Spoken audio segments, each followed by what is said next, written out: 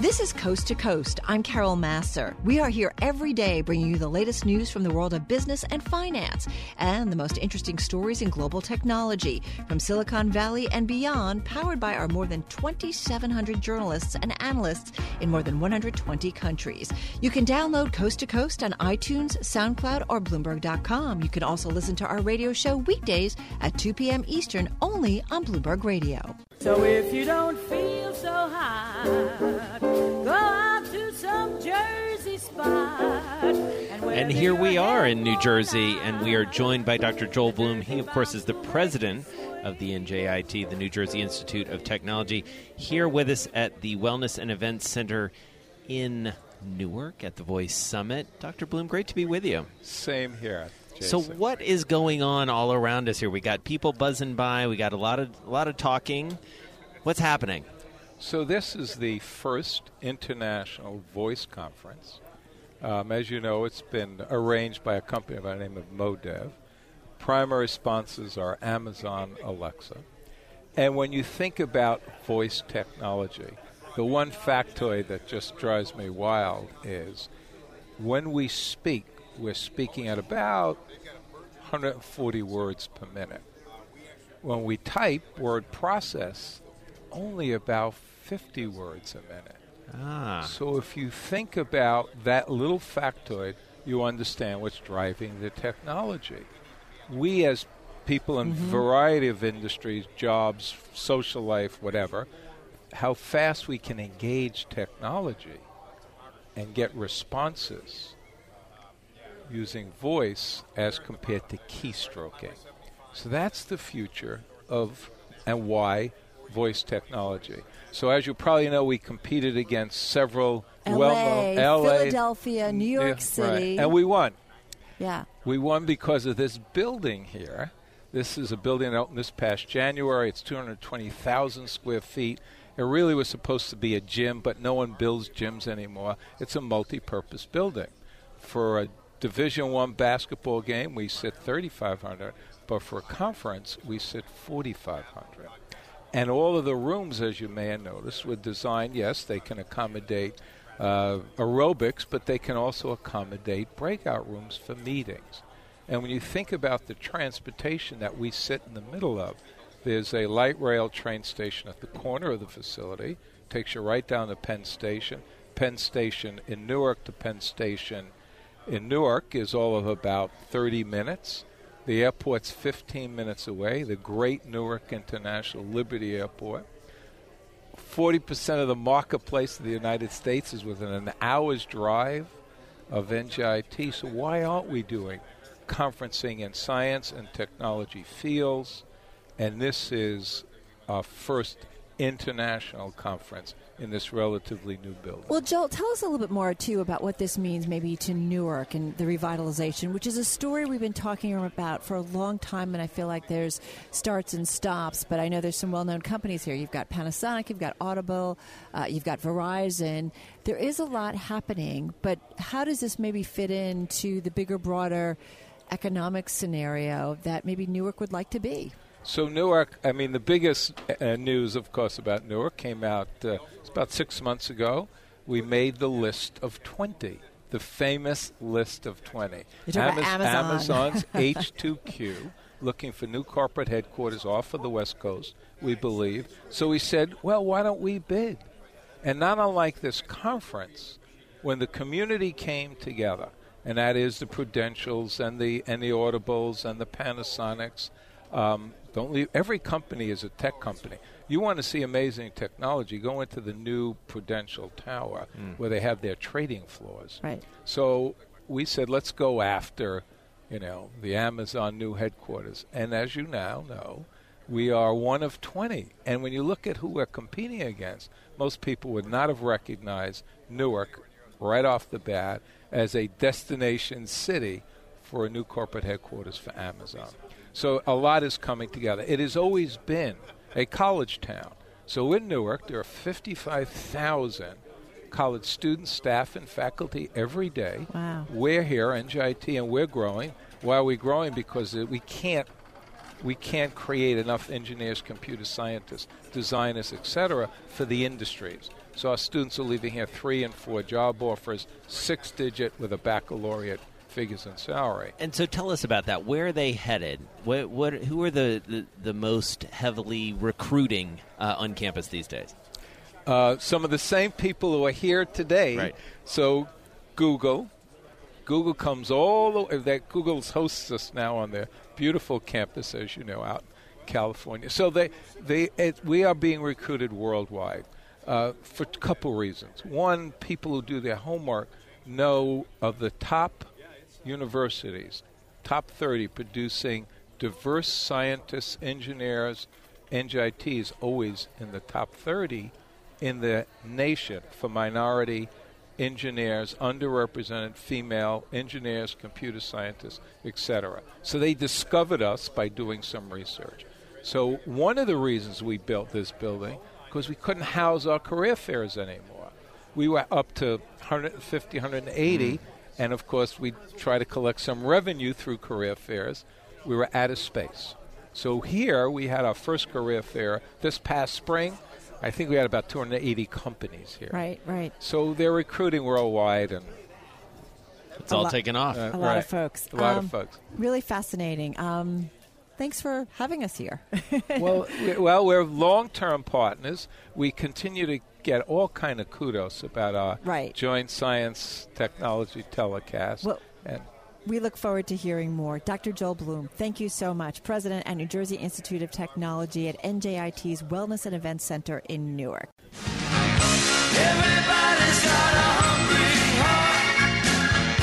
Everybody's got a hungry heart. A hungry heart indeed. And for more on that, we turn to Michael Atkinson. He's the founder and chief executive officer of Orderscape. He's based in San Jose, California, but he's with us here on site at NJIT's Wellness and Events Center in Newark for the Voice Summit. Michael, nice to be with you. Good to be here. Thanks. So we've been hearing so much about, and I confess, I do a lot of online ordering, and increasingly people are looking to do that as it relates to food. And what's happening out there? How are you helping folks do this?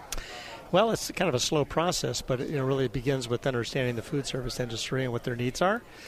The industry is large and fragmented, and food to go has become a big deal in the restaurant industry. And so we're looking at voice as like the fourth pillar. If you look at pillars as being the telephone as being one, web as being 2, mobile apps being 3, and we're looking at voice as being the fourth pillar for online ordering, to be able to connect and engage and facilitate commerce with your guests. And why? Like, what made you realize that voice is this next wave? You really want to? The honest answer is I saw the Taco Bot commercial about 2 years ago, and I was sitting in my living room, and I said, "Now that's brilliant." And so we started looking at chatbots as a way to really facilitate this fourth pillar. But within about 6 months, we realized that voice was it, and so we switched gears and put all of our energy into developing skills and ultimately a portal to enable voice ordering through Alexa and Google Assistant, among other gateways. And you're using it. It's happening. Oh, yes. We launched our first skill. It took quite a long time to develop it in December of 2017 with a restaurant chain that's based out of Lexington, Kentucky called Fazoli's. Yeah. They have about 230 restaurants. And so we cut our teeth on that. And the beauty of that is that it's a full menu ordering solution, unlike a few other voice apps out there that enable just reorder. And the reason why we chose full menu is because if you order a pepperoni pizza every time, and you always have it with black olives, and let's say your mother-in-law comes over and she wants green bell peppers, you can't order it. Yeah. You have to start a whole new order from scratch. And so we reason that full menu is more complex. It's harder for the developers to figure this out, but it's a much better consumer application. So we spent quite a long time building full menu ordering capability to enable any restaurant with any menu anywhere to be able to have a voice skill and to order through Orderscape. And just so I understand it, so, this is quite literally, I'm wandering around my kitchen, I decide what I want for dinner, and I say to Alexa, order this from this place. That's where it'll get to. That's next up in our business model. Right now, what you see are branded apps. So in this case, it would be Alexa Open Fazoli's. Got it. Okay. So you have to know the Fazoli. You have to enable that skill. Where we're going next is ingesting tens of thousands of restaurant locations and millions of menu items, voice enabling those, standardizing them to enable you to say, Alexa, I'm hungry. Say, hey, Paul, what are you hungry for? Banana cream pie. And it'll say, well, there's 4 bakeries near you that serve that. And in a multimodal experience, it'll give you that to look at, or you can just say, well, which one's closest to me?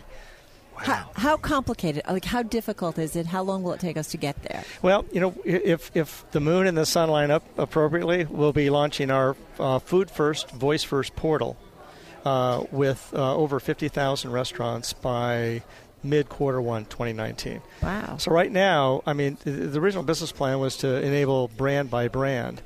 And so we built one with Round Table Pizza, which is a West Coast brand. They have about 450 restaurants. The second one was Fazoli's, 230 restaurants. But that looks like a lot of scale, a lot of restaurants, but it's really only 2 menus. Right. Yeah. And so that doesn't give you the depth and breadth you really need, so you can go into your kitchen and say, I'm hungry, right? Right. So the other challenge we had to solve was search. Search is really important in a voice environment because you don't want to have a long conversation. If you ask for fettuccine Alfredo, you don't want to go to a bunch of websites, or you don't want to look at Wikipedia, you don't want to look at recipes. Yeah. You want to go to fettuccine. Right. And you want to see that item. And if there's 5 restaurants near you that serve that, you just want to choose which restaurant near you and then order it. It's a much faster, more elegant solution. Is it going to be true, though? Like, I mean, are people going to be advertising and saying, well, I'm paying more to Alexa or Google, and so my fettuccine is going to come up first? Now, will it be transparent? That's a good question. Yeah, the consumers won't pay for those additional ads. I mean, you're familiar with how ad work, right? No, I know. Well, that's my... Yeah. So, sure. I mean, revenue models in a new medium are always, it's more art than science, right? Yeah. So traditionally, the way food ordering works is that it's free to the consumer, and the brand pays between 13 to 30%, depending on whether you have a delivery or not. Our model is different. You can't ingest and aggregate 100,000 restaurants or 200,000 restaurants and have individual agreements with every one of these restaurants. It'll take you quite a long time. So we'd rather just push out free orders to the restaurants. So we partner with platforms that have already aggregated these restaurants, that already push out the orders to the point of sale systems. So they've done the aggregation work, and the restaurants have the menus. We have the speech technology. So I have to ask you before we let you go, about 30 seconds left. You're a restaurant guy. Yeah. You're a restaurant and a technology guy. You've done a lot of this. How are restaurants reacting to this, like at the ground floor? Slowly. They are enamored with it. They're confused by it. It's very complex. Mm-hmm. But when you talk about the basics, this is another way for you to reach your guests very quickly. And you want to keep pace with how consumers use technology. Look at track record of cassettes versus streaming. You want to stay close to them, and this is the next big thing we believe in engaging with your customers interactively. I love it, honey. I'm hungry. Yeah, me too. What do you want to eat? Michael Atkinson, a lot of fun. Great, thanks very much. Let's know how things are going. Michael Atkinson, he's founder and chief executive officer of Orderscape, based in San Jose, California, on site at NJIT's Wellness and Events Center in Newark.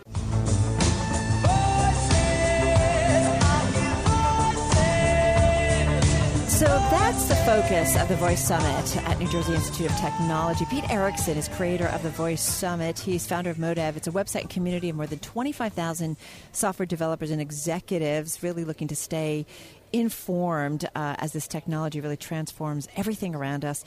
Pete, nice to have you back on Bloomberg Radio. You and I talked last week. Yes, it's nice to be here. Yeah, it's nice to see you in person. It's nice to talk to some of the folks that are here just to get an idea of how voice is impacting so much more than we realize. Tell me a little bit about, just remind our audience about what this is all about. Yeah, so we are just entering what we call the voice first era. So we just came out of the mobile first era where we all now have smartphones. We didn't 10 years ago.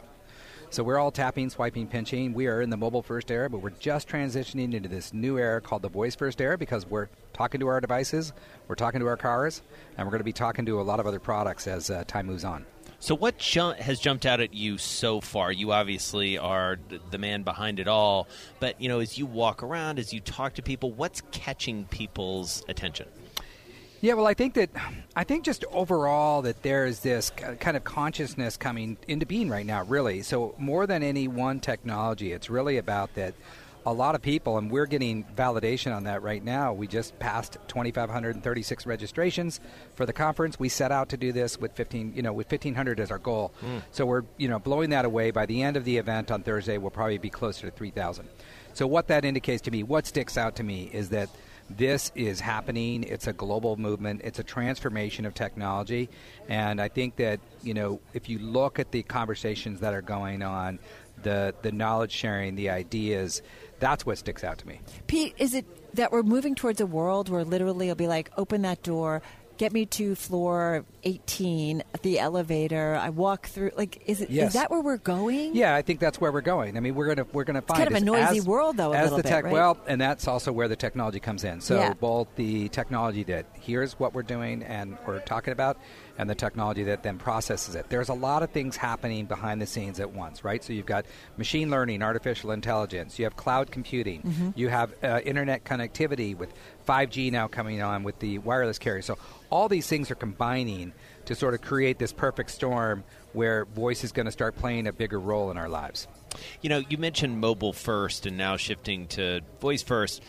A lot of this must have to do, though, with mobile first. These are inextricably, I would think, linked, right? I mean, we're so attached to our phones, and you see people wandering around, whether it's asking Google or Siri or Alexa, whatever it is. How does mobile play into this from your perspective? Yeah, well, so as you look back on technology, when technology goes through major evolutions, they're building on the previous evolution, right? So mobile first built on the internet. Right, so the internet proliferated with websites, and then we were able to take those websites and put them on devices. And now we're able to build on the mobile-first revolution and enter into the voice-first revolution. So, a lot of people, we talk to our phones now. We talk to different apps, and so it's an easier leap to get to voice first from where we are with mobile. Why was it so tricky? I mean, I feel like I was doing voice recognition stories at a technology show 20 years ago, and it just was tricky. Yeah. What is it in terms of the technology or technological development that all of a sudden it's like, it works? For 10 years before the iPhone came out, there was always going to be, the next year was going to be the mobile year, the year of mobile, right? And it really didn't happen until the iPhone got introduced. And what happened was a number of technologies came together at once. All the technologies for the iPhone existed long before the iPhone came out. It just took creativity and a vision to bring it all together to really create this new platform. But to make it where it works, where you literally do talk to something and they understand it, all the fine details. That early voice recognition was not great. Voice recognition's been around. I mean, Space Odyssey 2001, 1968, 69, that was, talking to the HAL 9000. So voice recognition has been around for a long time. It just hasn't been able to be commercialized and ubiquitous. Now you can go get a $29 device, put it in your house, and have voice and control your lights and do all kinds of things with that device. So the technology's advanced, all the other kind of supporting technologies have advanced to the point where now it's ubiquitous and everybody can access it. So about 20 seconds left, Pete.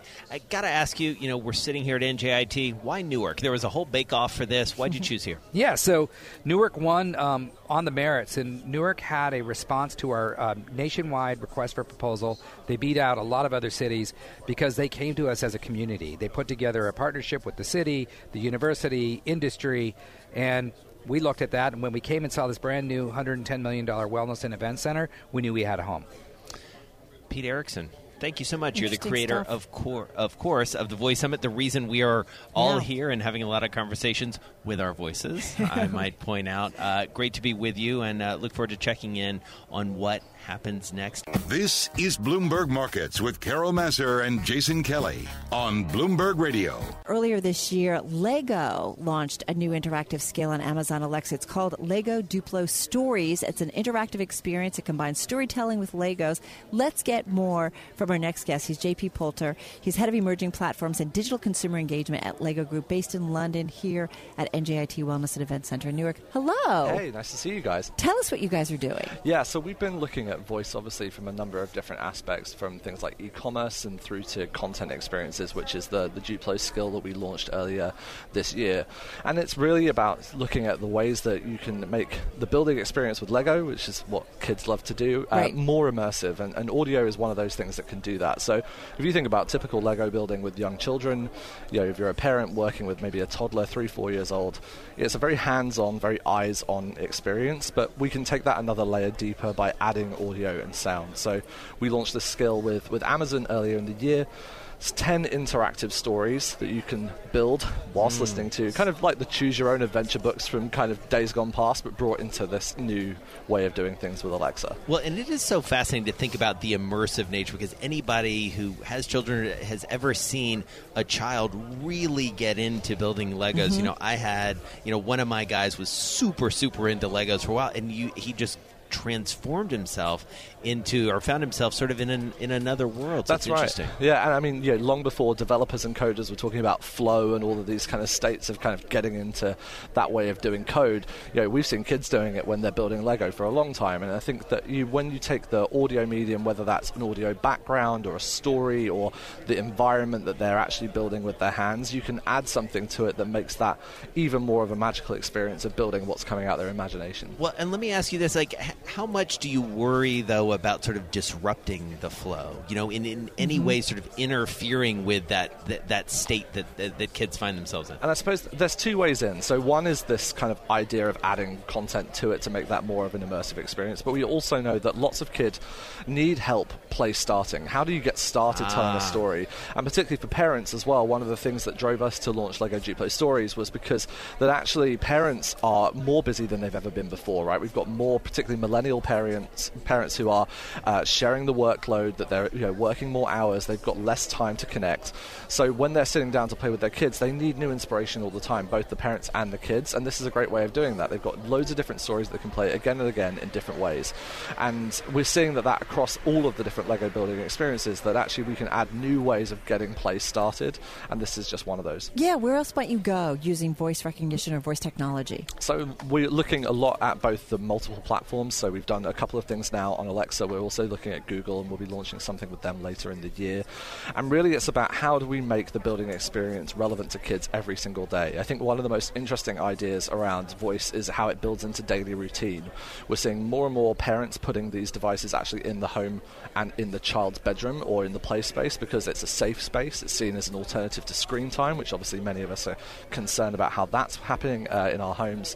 So I think that as you build it into routines, things like alarms, things like reminders, being able to help kids build every single day and really just enhance their play experience as part of their life. We see kids stitching a lot more of their life together, stitching their play together through the day. What's been the response since you've introduced this? The response has been great. We've had a lot of positive feedback, but we're still really early in this space. You are? Okay. We're all learning. I think that they're, unlike other platforms, right, there's no interaction to base this on in many ways. We've gone from mobile to social to now voice being the next technology revolution. But what's key difference in the revolution within voice is that it's being adopted by everyone at the same time, young and old. It's not just early adopter, millennial type people that are buying these things. We've seen research now showing that actually right through the age spectrum, across gender, and also crucially also across price point. Some of these devices down on Prime Day to $35. Right. It's accessible to everyone, and so unlike mobile before it, where smartphones were obviously high cost and they took a long time to bed in, or even mobile or desktop computing, this is just happening for everyone simultaneously. And so that means that everyone who's building on top of these platforms has to learn at the same time, because we're all building experiences for basically all consumers. So JP, only about 30 seconds left. Stitching together, is it, using your words, sort of this voice activity, the social media activity, what's the big takeaway for what's next for the Lego brand and usage for you? I think particularly for voice, it really is about immersion. So we're looking at across, whether it's the work we're doing in augmented reality, you saw the announcements we had at WWDC a couple of weeks ago with Apple and ARKit 2, through to the work that we're doing with Alexa and Google within voice. It's about how do we take the digital layer and make that more of an immersive building experience without neglecting the physical. We're never going away from the physical Lego brick, but we can make complementary experiences that help building for kids more enjoyable. Pretty cool stuff. All right, JP, thank you so much. Good to catch up with you. Thank JP you. Poulter, Head of Emerging Platforms and Digital Consumer Engagement at Lego Group, based in London at the NJIT Wellness and Event Center in Newark. and I long for the sound of your voice. So she leads the emerging voice practice at the Mars Agency. It's a Detroit-based global marketing firm specializing in marketing to shoppers. Bree Glaeser is innovation strategy at the agency, and she's based in San Francisco, but here at the Voice Summit in Newark, New Jersey. You were part of a panel here that talked about the high-impact consumer brand strategies. How is voice reaching out to consumers more effectively or in a bigger way?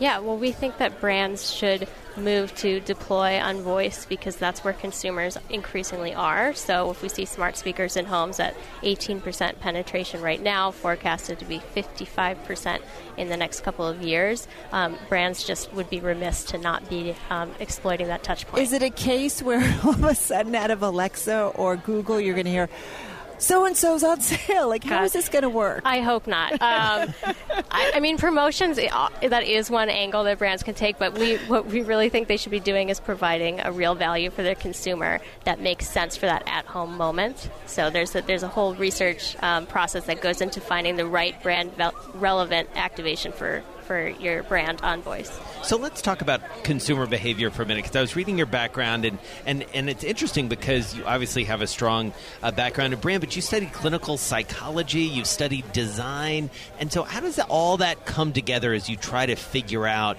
how to touch a consumer in this new way? Yeah, well, I mean, voice is a brand new design challenge, so I think it helps to have this kind of background that I have.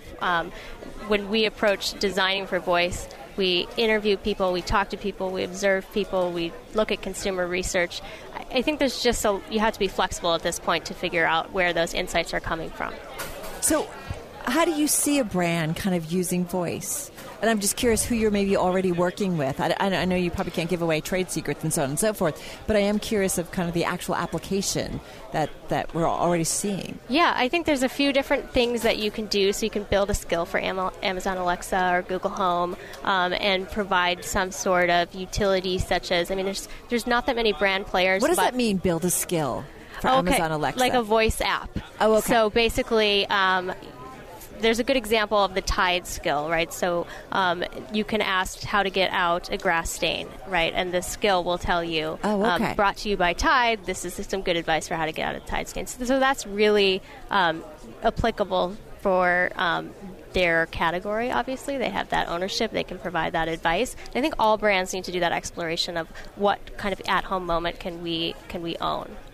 We think about voice a lot, especially in this context, from a virtual perspective, but you've actually done some work on the brick-and-mortar side and integrating voice into the experience. Tell us about that. Yes. So we built a product called Smart Aisle, which is the world's first voice-powered shopping assistant in brick-and-mortar retail. It's in New York City at Bottle Rocket Wine and Spirit. So this helps you with that shopping decision right at the shelf through a conversation. So you can go in there right now and you can shop for a whiskey based on what you already like. There's a couple different paths that we modeled after how we observe people actually shopping today. But now we're helping them in a way that, it's an opaque category. It's hard to shop. You need a little bit of help. You need that conversation. If an associate's not there, now you have Alexa. I love that idea of walking in and being like, this is the sort of booze I like. Yep. Tell me what I need to buy. But think about it. There's like so many different brands, right? And younger brands, older. Like you could have some fun with this. Yeah, and we've seen great results. That brick and mortar activation drove 20% sales lift on those featured products. So brick and mortar is a really, really ripe area that I think is not being thought of as much, but is you see direct ROI in that space.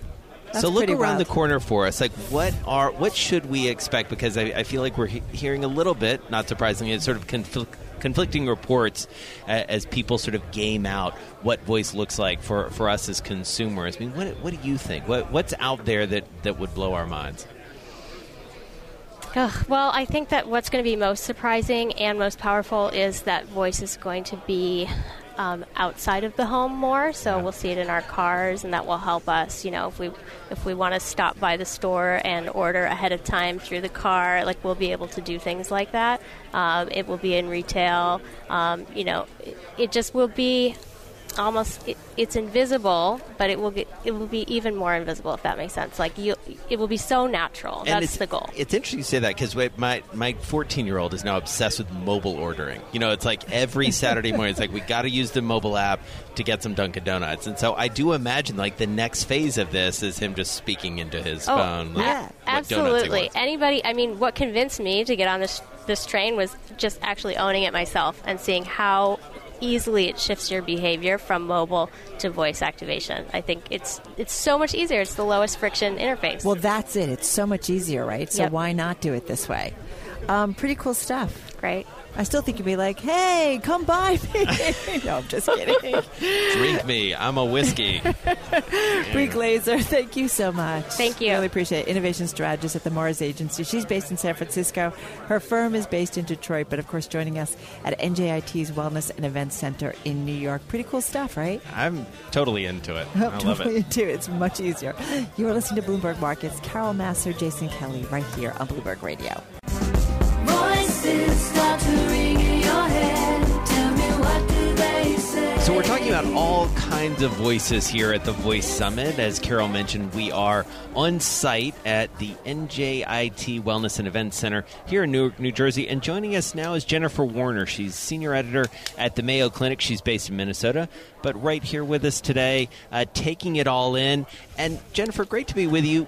You've been working on a fascinating project because it really brings voice into a very meaningful part of our lives, which is health. Tell us what you've been working on. Well, we've been working on bringing health information, where and when our patients and consumers need it. So one of the most recent things we did is the Mayo Clinic First Aid app and skill for Alexa, and that allows you to get that critical first aid information, when you need it most, when your hands are tied up and your kid's on the floor with a cut, and you can say, Alexa, open Mayo Clinic First Aid, tell me what can I do to stop, this cut or this type of thing. So it's really, it's what we've been doing for 150 years. We've talked about some companies being in this space for a while. We've been giving health information for 150 years. This is just the latest way we're doing it. How much further can you push it? Well, we do have the Center for Innovation at Mayo Clinic that is actively looking at how we can integrate those voice experiences in the patient setting. That's a different area, but that is where the future of this is going. We're already in people's homes answering their health questions with Mayo Clinic information, and now we're going to be in their doctor's office very soon. And there's lots of areas at Mayo Clinic that are actively looking at that right now. You're a former journalist. You've been all over the world writing about health. I noticed in your bio you covered President Boris Yeltsin's heart surgery back at ABC News. So, you have a great sense of health information, but one of the things that I think we hear about a lot is misinformation when it comes to health. Everyone's Googling everything that could or can be wrong with them. How do you ensure accuracy, and how do you protect the brand amid all of this noise? Well, we don't put our name on anything that's not from us, and everything that we do is evidence-based and expert reviewed. It's reviewed by the experts at Mayo Clinic, and we have very strict sourcing standards. And what we're trying to do is put our name out there in the voice space using first-party information. And so when you ask for a health question of and a voice-enabled device in the coming months, increasingly you might be hearing that it's from the Mayo Clinic. And unless you hear that it's from Mayo Clinic, then you don't really know where it's from. So I would encourage users to where their information is coming from. Otherwise, you're getting a crowd-based Wikipedia answer. I'm curious too how much you guys are learning along the way, because voice, it's been around for a while, but everybody's still fine-tuning it. I'm curious what you guys have learned as you've been rolling this stuff out. Oh, it's been fascinating, and it's really been an exciting, I started out in print, went to TV, and it's amazing to see the evolution, how it kind of all it all comes back, and it's all back to writing in that conversational style. But as I mentioned in my talk to the audience here, voice users, we anticipate that when they do a voice query, that's going to be their first touch base of information. That's not where they're going to go. It'll get, the specifics on every treatment option for, a heart valve surgery. That's where they're going to ask their first things. Then they might go online for more information. So we're really working at providing the most urgent, most focused answer that we can provide, and then also giving them the options if they need more information and when they need to contact for a medical provider. So as you've been walking around this conference, so many different applications and so many different sort of platforms even within the voice space. What has jumped out to you as a content person? Well, as a content person and someone who is still creating this content, I was really interested in some of the theories of behavior change and how we might be able to use that to develop content and not just say change, please, stop smoking, change. Yes, everyone knows that.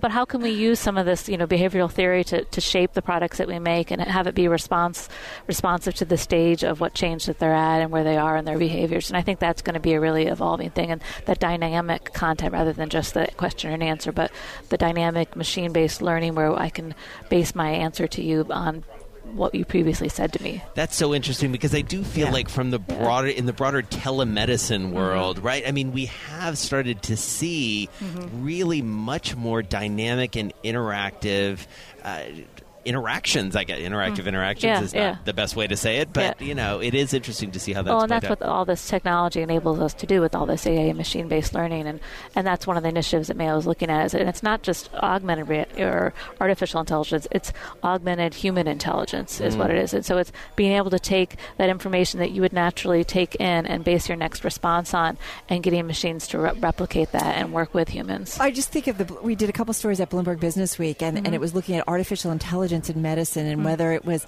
helping nurses with alarm fatigue, so that all the bells and whistles that go off in a hospital, they tend to start to tune them out. So how can they be more receptive using AI to make sure that they can catch essentially a patient before they fall? Right. Things like that. Or I think about AI, was it Denmark or Norway with the emergency system where it was, people would call in and Sweden, call in, and AI was helping them kind of listen to what the person was saying to kind of get them, was it heart problems and so on and so forth. And they were more effective than the actual humans in emergency situations. There's all sorts of predictive things going on. All these things are under investigation. I think at last count we had more than 140 different voice-related initiatives at Mayo Clinic alone. Really? Everything from looking at how predicting algorithms for regular heartbeats to detecting different medical conditions using just your voice alone. Wow. As well as things that we're doing in my department. We work on more of the consumer-facing things and products for voice-enabled personal assistants and things like that. So,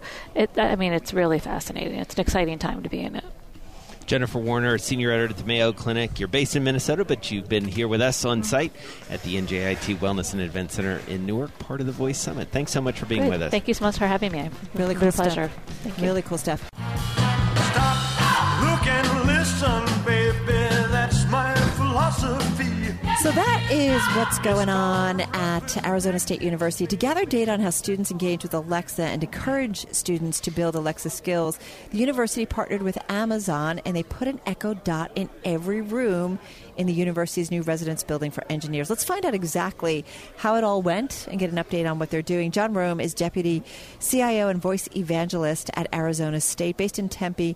But, of course, John joining us here at the Wellness and Events Center here at NJIT. Nice to have you here on Bloomberg Radio. Thanks for having me. Tell us what you guys did. Well, so a couple years ago, we realized that voice is going to be the next technology to disrupt. You think about first, there was the internet back in the mid-'90s, and then it was mobile, and it just became clear that voice was just going to be this next disruptor. And I saw it when I bought my first Echo Dot, I could automate my home, and I could then build skills, much like on a mobile phone, where I could ask it questions and I could get results. And we thought, wouldn't that be great to provide for students and just provide better services? Like what? Like what did you want? What kind of services did you want to provide the student body? Well, the students want to know questions like, when are finals? What do I owe for financial aid? How late is the library open? What are the hours of this building?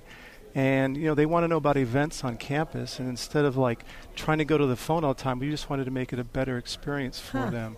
And so how difficult was it to build essentially the back end of that to populate essentially the amount of information that and anticipating what they would want? No, that's a great question, because I think typically there's a lot of technology involved, but this is still in its infancy, so we call it a lot of one and done questions. So you had to actually hard code a lot of questions. Like we wanted to impress our president, who is Dr. Michael Crow? So when you build that question, it's like, who is Michael Crow? Who is Dr. Crow? So you have to put all these sort of utterances to make it happen.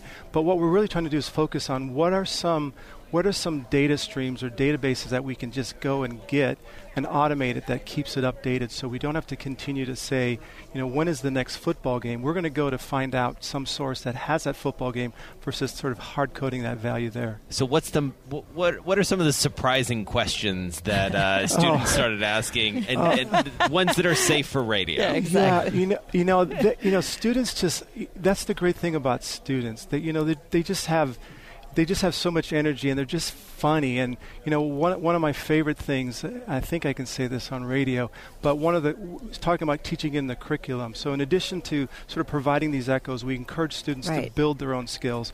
And then a couple of the faculty members in their programming courses had small sections of their course where they taught how to program in these Alexa skills. And so one of the professors bought robots where they could actually voice enable these robots. So, of course, one of the robots was a dog. So what was the first thing that the students taught the dog to do? Roll over, sit.